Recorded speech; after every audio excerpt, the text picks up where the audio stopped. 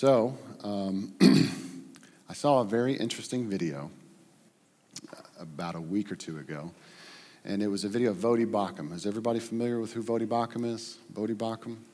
Wonderful preacher. He is, I like to think of him as the black version of me.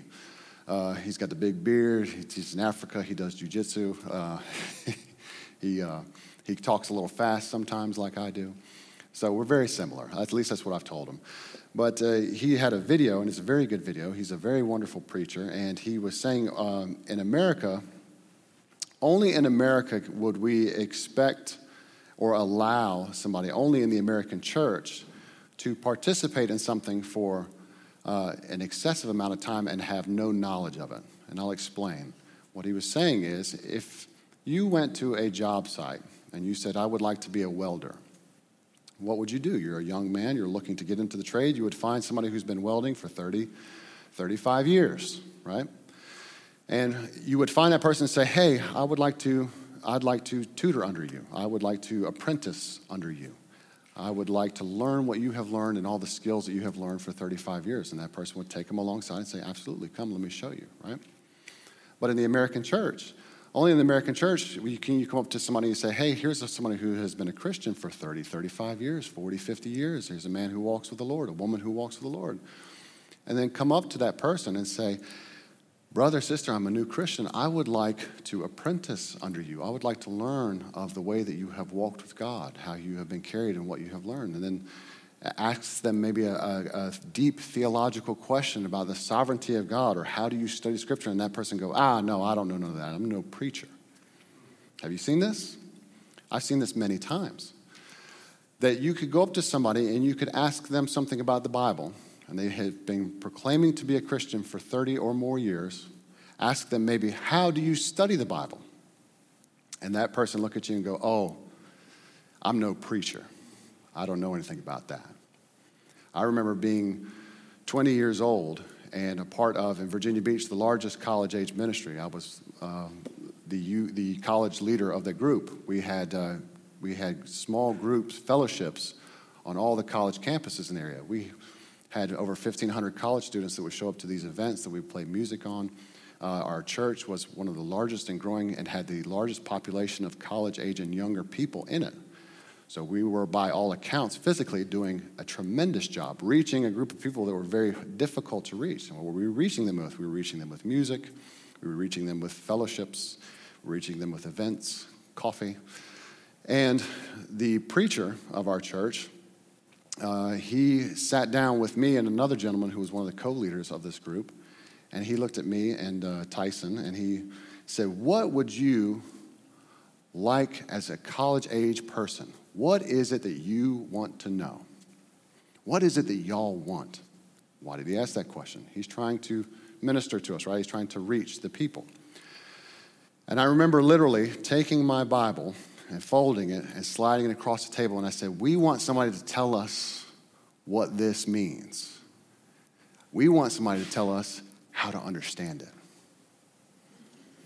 Now here is a man who is a preacher at one of the largest churches in our area. The plan he put in place made it very obvious. He had no idea how to teach us to study the Bible, to interpret the Bible, to read the Bible. No idea.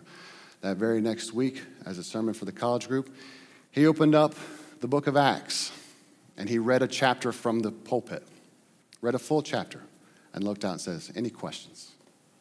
And it was silent. But he had no idea how to take Scripture and exposit it and teach it to the people that were so very hungry to hear the Word of God. What happened to those people? Well, the majority of them that I know, as a matter of fact, I can't think any of them, are with the Lord or have any comprehension of what Scripture is. Because the preacher and the people around us, the leadership that had been proclaiming to be Christians for the majority of their life, were incapable of teaching, expositing, relating the Word of God to people who wanted to know. Same for all of us. You may not be a preacher. That is, what are the qualification differences that God calls for in the Bible between a preacher, a pastor, and a deacon? What is the qualifications difference? What does God call for a deacon versus a church member of Christ? There's one difference. A deacon is just a church member who is being put in a position. A pastor, the difference between a pastor and a deacon, when you look at the qualifications, is his ability to preach verbally to a group of people. That's it. So, is a preacher called to exposit the Word of God, to be able to interpret it rightly, to be able to understand it? Is a preacher called to be able to coalesce all of that information and present it to people from a stage? Yes. And so for you, as a member of the body of Christ, who has been saved for so long, some of you, it is every church member's responsibility to be able to properly exposit the Word of God, to properly read it, to study it, to interpret it, and to apply it to your life and those people whom God has given you to minister to. That's the only difference. You are doing it from your heart and from your home and to your family, to your children, and a pastor is doing it from a pulpit. So, this is incredibly important. And what I want to talk about this week for some time is how we do that. Last time, I kind of related the importance to it, just like I did this morning. And we talked a little bit about the errors, and I think maybe I led some confusion on that. Contextualization, right? I did an entire section on how people get it wrong because they put the context, personal, modern context, as the priority of the passage. And I said this is a bad thing. But I also said context is important. Well, let me explain. There are 3 parts to a proper expositional sermon. First and foremost, there is the exegesis. Exegesis is a very fancy-sounding word. Feel free to use it. You'll sound very smart. I like to use it whenever I make myself look foolish in some way. Exegesis. What does that mean? That means to pull the meaning from the text. Exe, to pull from. Jesus, the same kind of word from Genesis, from the beginning, from the text itself. So we are pulling the meaning from the text, not applying our meanings onto the text. The difference is, I'm going to the Bible and saying, what do you tell me? Versus going to the Bible and saying, I want this to mean this because I feel like preaching on this, right? 3 parts. Exegesis, that is the primary step. Number 2, there's a theological reflection, where we take it and we apply what we have pulled from the specific text and we apply it to the whole picture, the entire theology. What does the whole Bible mean, right? You may be looking on a passage, say you're studying Matthew 18 and you're looking at church discipline. Well, you may pull from that passage in Matthew 18 a specific order of events and how God wants to do things in his church and a proper function, but then you step back in theological reflection, you say, how does this relate to Jesus, right? And then there's the third part. Then the third part is the contextualization. What does that mean for today? How do I apply this to the people that I am preaching to? How do I apply this to those in the church? And we all do this. You have done this. If you're a parent, you have done these very things. How do I know? You've had kids. You've gone to them and you said, hey, don't sin that way. The Bible says this. This is what Jesus says, and this is how you do it. Right? You've done these very things. So it's a 3-part stool upon which we stand the expository sermon. And if we're doing it wrong, we're taking that stool and we're making one leg out of place. And that one leg may be far too big and it's far too long, so you're trying to sit on the stool and you just end up toppling over. We can't make the modern context and the meaning to the people to be the primary thing. Otherwise, we have an awkwardly balanced stool and we just fall over. So that was what I was trying to explain last time. Contextualization and context to us is important, but it is not the primary thing. So I want to discuss now, how do we do this? First part, exegesis. What does that mean? How do you do that? I think many of you may already know some of this stuff intuitively, but I want to give you some real processes on how you can do this and what you can look for when you are sitting under and listening to sermons here in this church. And that's important. It's important. I listened to some pastors talk to Mark Dever. You know, he's had a couple of instances where people in his church have come up to him and said, I think you messed up here expositionally on this. And he's messed up. I have. I think we all have. It's important. It's not just you take whatever you can and it's If we mess up, oh well, it's part of your job as a balance to the church is to keep the people who are preaching here in proper alignment with the Word of God. So you have a role in this as a church member. It's very important. So we have to say, what is exegesis? Well, first off, we have to keep the first things first, right? You're playing baseball, you hit the ball, you run to second base, you're out. You're playing baseball, you hit the ball. The first thing you do is you run to first base, second, third, and then home. That's how you score. You miss any of those bags, you done messed up. You run to third base first, like I used to, you done messed up. First things first. Faithful preaching by assessing the biblical text's original audience and the text's purpose for those readers, right? I can't apply what the Bible was instructing if I don't understand what it was first instructing, right? And to the people it was first instructing it to. They had a different culture, they had a different context, they had a different understanding. Words meant a different thing to them, right? And we see that very much now in our modern cultures. Irish, y'all know my wife, her first language is Tagalog. And English is her second language. And, words to her, sometimes she has to come to me and say, what does this word mean to you? Because she's trying to grasp it as a secondary understanding, and she doesn't understand the full grasp of it, of what it means to us in our original context. And same for me with her. There's words that have no English translation. So it's important that when you're understanding something, you understand it in its original context. Who was the original audience? Who was God speaking to when he wrote this text? And what was he telling them? The first audience is our first concern. You understand? For example, we hear that passage, I can do all things through Christ who strengthens me, right? Man, that is a Facebook famous Bible verse. I think that one may have surpassed John 3:16 at the Super Bowl. It really has. I can do all things through Christ who strengthens me. You take that in your immediate context, what is that? Well, absolutely I can. I can do all things through Christ who strengthens me. I'm going to go tell my boss to give me $1 million. God can help me do it, or God can help me get a Mercedes, these things. And it's completely out of context, the fact that God has just given that very verse and that very line to a people of Israel who's getting ready to go into captivity and suffer greatly. Well, it means something different in that context, doesn't it? It's a big difference between coming down to somebody who says, I can do all things through Christ who strengthens me, so I'm going to go out here and I'm going to earn millions of dollars, versus going to somebody who's got cancer and they're going in for their 10th chemo treatment and come by and saying, hey, you can do this. That's a completely different context, completely different meaning. The first audience is the first concern. This establishes the biblical context as the meaning of the text, right? We've been Christians for a long time. You've been walking with the Lord for a long time. You need to be able to present the biblical text properly. What does it mean? Why doesn't it mean that?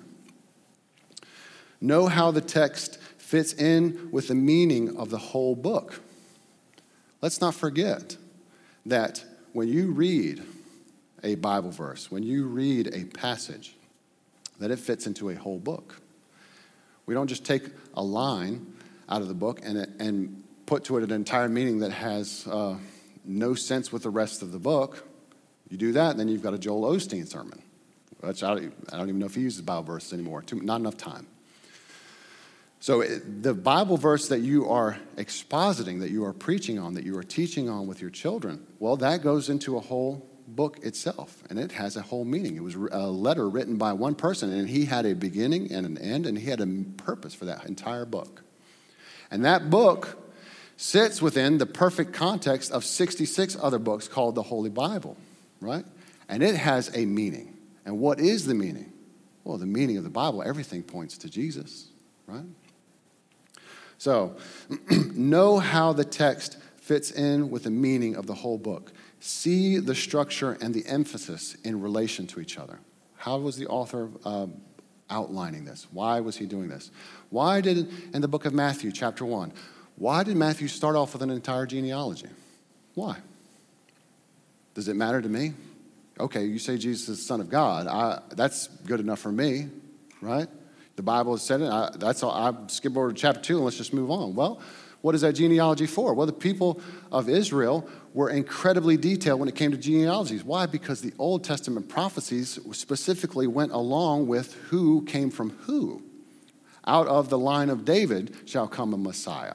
So they were very, very specifically detailing this genealogy because it mattered to the Jewish people who would hear that genealogy and say, wait a minute, you're telling me that Jesus comes from the line of David? Oh, well, now I'm listening. This matters. Genealogies matter. God put them there for a reason. Contextualization, as I said, it is important, but that's for later in the process. That's at the end of the process. When we get to the Bible, our first response is not, what does this mean to me? Guidelines for the course. Let's keep the first things first. The original context of Scripture is most important. Take a time period to observe the text. Take time with the text. Observe and empathize with what it meant. This is something that took me a long time to do. I like to get things done. I like to move quickly. I want to understand something, and if I don't understand it, I want to move on. I like to complete things and wrap my head around it. Porter is very much like me when it comes to that. I want to grasp it quick. I don't know why. But are you planning to be saved until the end of your life? Is this something you intend to be doing for the rest of your life? What is it to spend? You're just like, well, I don't have the time of a pastor to spend 30, 40 hours a week preparing a sermon. Okay, but do you have 30 or 40 hours over the next 2 months? Right?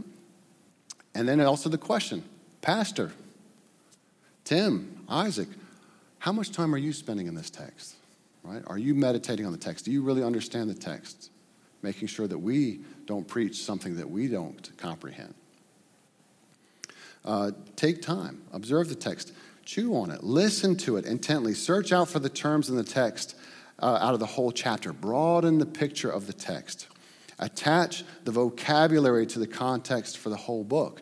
If you're reading through Hebrews and you constantly hear specific words, right? You start to see specific themes, the supremacy of God, the supremacy of God, the supremacy of God, right? Well, why do I keep seeing this over and over? Let me outline this. Let me write this down. Let me take some time at it. Let me make some effort at it. Pray. To preach, to learn, to study, I need the Holy Spirit's help and are at His mercy. Don't you? I do. Have you ever been in a situation where you feel like you open the Bible and you read it and it's flat to you? I've read it 27 times. You sit there and you're just like, I'm getting nothing. I need the Holy Spirit's help. And sometimes we may have gotten too confident in ourselves, in our own minds, and perhaps the Holy Spirit allows us to go through that.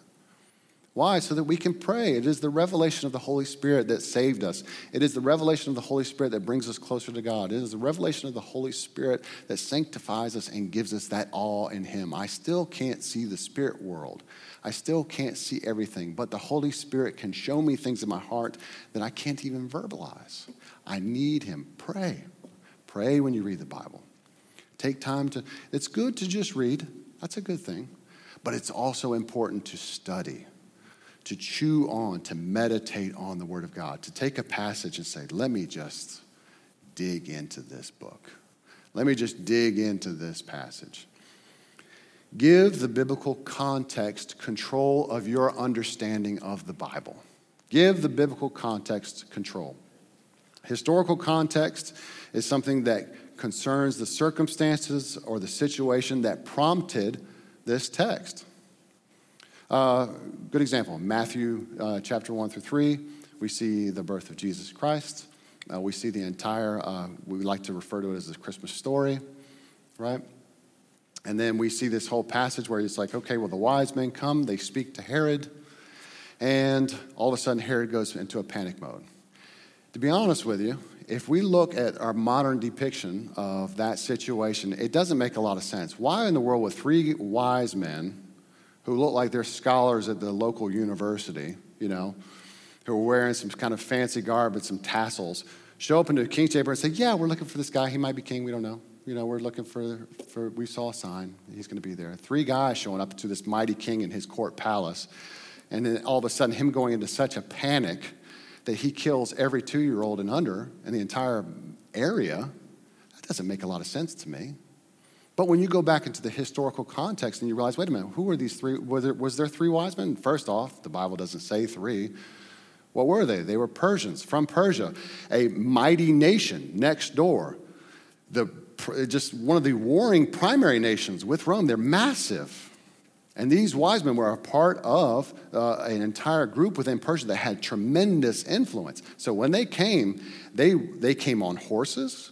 They came on cavalry. They probably sparked fears of war because it's this massive delegation coming and saying, hey, we've seen a sign in the sky. Could you imagine Herod, a local ruler, who has a lust for power, seeing this mighty nation come to him and say, hey, we have come to find the king? All of a sudden, the panic seems a little more real, doesn't it? History. We can't forget that these things are real, that they really happened when we read them, that it's this material that really existed. When you've been reading with my sons every night, Genesis, when it talks about Noah entering into the ark and the flood killing everything and the whole world being succumbed to this. This is a historical fact, something that really happened, and we can't let go of that just because we want to focus on theology. The theology is based upon what God has historically done. You have to understand the history to understand the context. Understand ancient culture. Firm up your grasp of biblical history. Piece together the situation faced by the first audience. And then look at the literary context. Is it simply the text around the text, right? I'm looking at this text and I'm trying to understand this passage. Well, what does it say all around it? Let me see what theme that Paul is teaching about here. Let me look at what Moses was saying and what was happening in the situation all around him. What does the literary context do? It considers the author's writing and his editing strategy. Why has the book been organized this way? Why do the verses and chapters that precede and follow, and what do they say? Why is this passage here in this place? Well, how does my passage fit together in this whole section? And what situation was being faced here by this first audience? And this I love. That this author from the 9 Marks, he said, is a concept. He said, listen for the melodic line.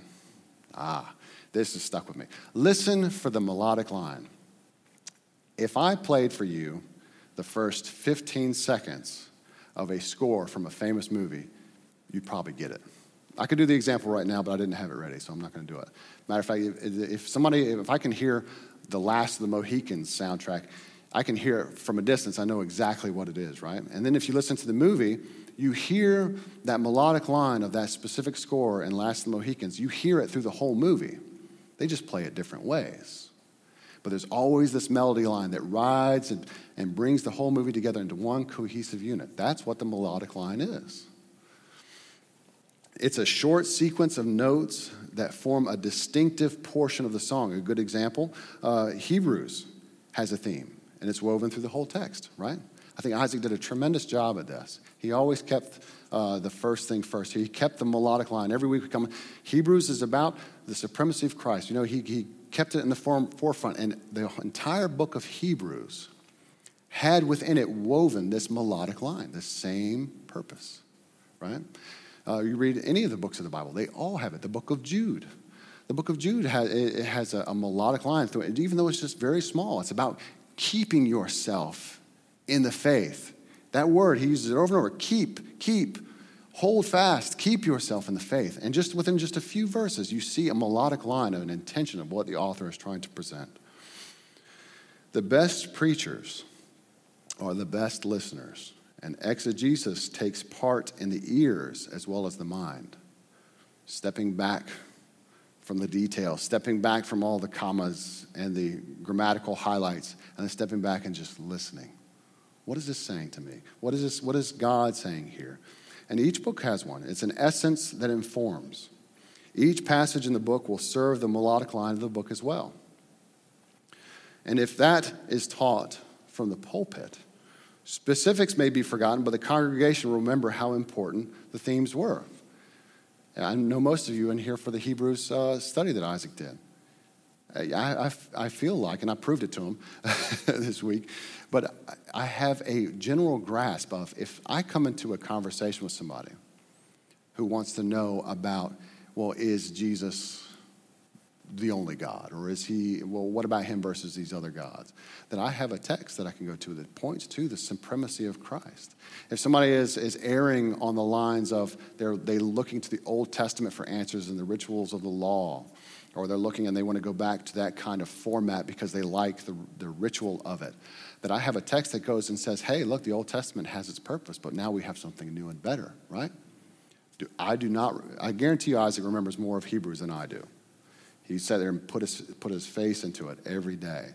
But after 2 years of hearing him preach on it every week and maintaining that melodic line, maintaining that theme, preaching from that context, I have a very good grasp on what Hebrews means, and I can go find it pretty quickly. So, how do we find the melodic line? We got a few minutes to cover this. Here's some simple things. Write these down. These are advice. I have no scripture to tell you this is required. And you may have a different method. Other preachers may have different. I know Stephen Lawson has a very different method than this.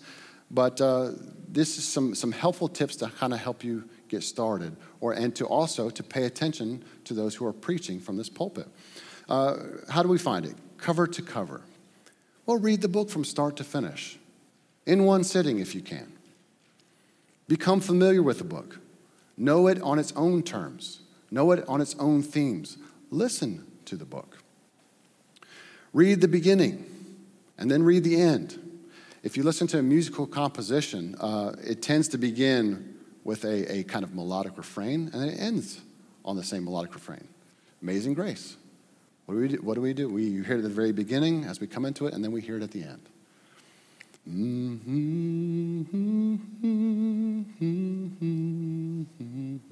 Right? You hear that. Wow, it's Amazing Grace, right? And then you go to the end of it, and they end on the same melodic refrain. And it's an easy way to kind of help you get a grasp of the whole thing. Read the front, read the back, and then kind of put it all together with the middle. That's how I got through college, as a matter of fact. Read and reread the beginning and end to see what emerges. Common words, common things. Do you keep seeing the word covenant over and over? Do you keep seeing the word kingdom over and over? What do you keep seeing? Number 3, repeated words, concepts, and phrases. Tune your ear now to the content. Has what you've seen emerge play a significant role in the shaping and the body of the letter? Are these thematic elements, these frames, are they helping shape out an idea for you, a melodic line? Purpose statements. Look for purpose statements. Finally, reread the letter in hopes of hearing a purpose statement. This will set the tone and the urgency of the writing. Hebrews chapter 1, verses 2 and 4. Let me pull this up here and show it to you. Would you consider this a purpose statement for the whole of Hebrews? He says, but in these last days, he has spoken to us by his Son, whom he appointed the heir of all things, through whom also he created the world. He is the radiance of the glory of God and the exact imprint of his nature, and he upholds the universe by the word of his power. After making purifications for sin, he sat down at the right hand of the Majesty on high, having become as much superior to angels as the name he has inherited is more excellent than theirs. There we go. Found a purpose statement. Found something within the Bible where this writer is stating a thesis statement, a purpose statement. This is what we're going to talk about. There are these things kind of coming back to you from high school, college, grade school. These are very much things that you learned when you were going through literature courses in school. Use more than one tool to search this out. You need some help? Grab a commentary. There's plenty of good commentaries. You have a MacArthur Study Bible. Read some of the little notes at the bottom. Those are helpful. You're curious if you're on the right path. Do I have the right thing here? Well, I do this. I go and I'll find a couple commentaries. Let me look at some tested men of God and make sure that they are seeing and saying the same things that I am, right? This will help sharpen your melodic line to include the purpose and the meaning. Then, see the structure, see the emphasis. Remember, we are giving the biblical context control. We want it to speak, not us. If you come away from listening to me preach a sermon from this pulpit and you said, wow, I really felt like Tim had an agenda, come tell me. Because it should never be that way. It should never be my own agenda. It should be the biblical context giving meaning to the passage. And I mean that specifically when I'm preaching from a passage. There's nothing wrong with a pastor coming up there and sharing his heart and his love and his shepherding influence for his people. There's nothing wrong with that. But if we're taking the meaning of Scripture and then you can see that it's not really like, well, I feel like that's not what that means. Well, you have a sanctifying influence on leadership here. This is a congregationally ruled church. So, how has the author organized the text? Are we working to understand its structure? What does that reveal about the intended purpose and the intended emphasis? We must see the foundation in what it is built upon, and each structure that is built upon that to properly lay the groundwork of the soul to last in this battle. You don't start building a house with the roof, right? As Paul Washer gave an example at the worship conference, his father was a barn builder. He said that he would spend days out there laying line, running tape, putting stakes in, and working on it. And after days, he would look at his father and say, can we just start building? And he looked at him and said, son, if the foundation is off, the building will never stand. Right? So when we're preaching and expositing Scripture, this is the foundation. If we find ourselves foundationally off in an area of our theology, when we find ourselves in the point where some heavy winds are blowing, we crumble. Every text, every single text, it has a structure. It has a purpose. It's Holy Spirit inspired. It's amazingly genius. The structure reveals the emphasis. My sermon and every sermon should be rightfully submitted to the shape and the emphasis of the text. It is empowered preaching that rightfully submits the shape and emphasis of the sermon to the shape and emphasis of the text. Pastors have to do this. They have to grasp the skeletal structure of the text. Without it, there is no clarity in what you're preaching. Use reading strategies that work well anywhere, right? Put together a reading strategy for yourself. Here's a good one. First, work from a word-for-word translation of the text. You know, I remember being newly saved and finding a concordance. My father gave me a concordance. And so I would go and I would look up Greek words. You don't have, I haven't been to seminary. I haven't been there. I haven't gone through semesters of Greek and Hebrew literature. I don't speak it. But I know how to go through a concordance. I know how to find out what the meaning of the word is. I know how to write out what the meaning of the word is. I know how to take a verse. And I used to do this in college. Take a verse and list out the words and write out the meaning of the words and then try to summarize this verse into one full meaning of the text.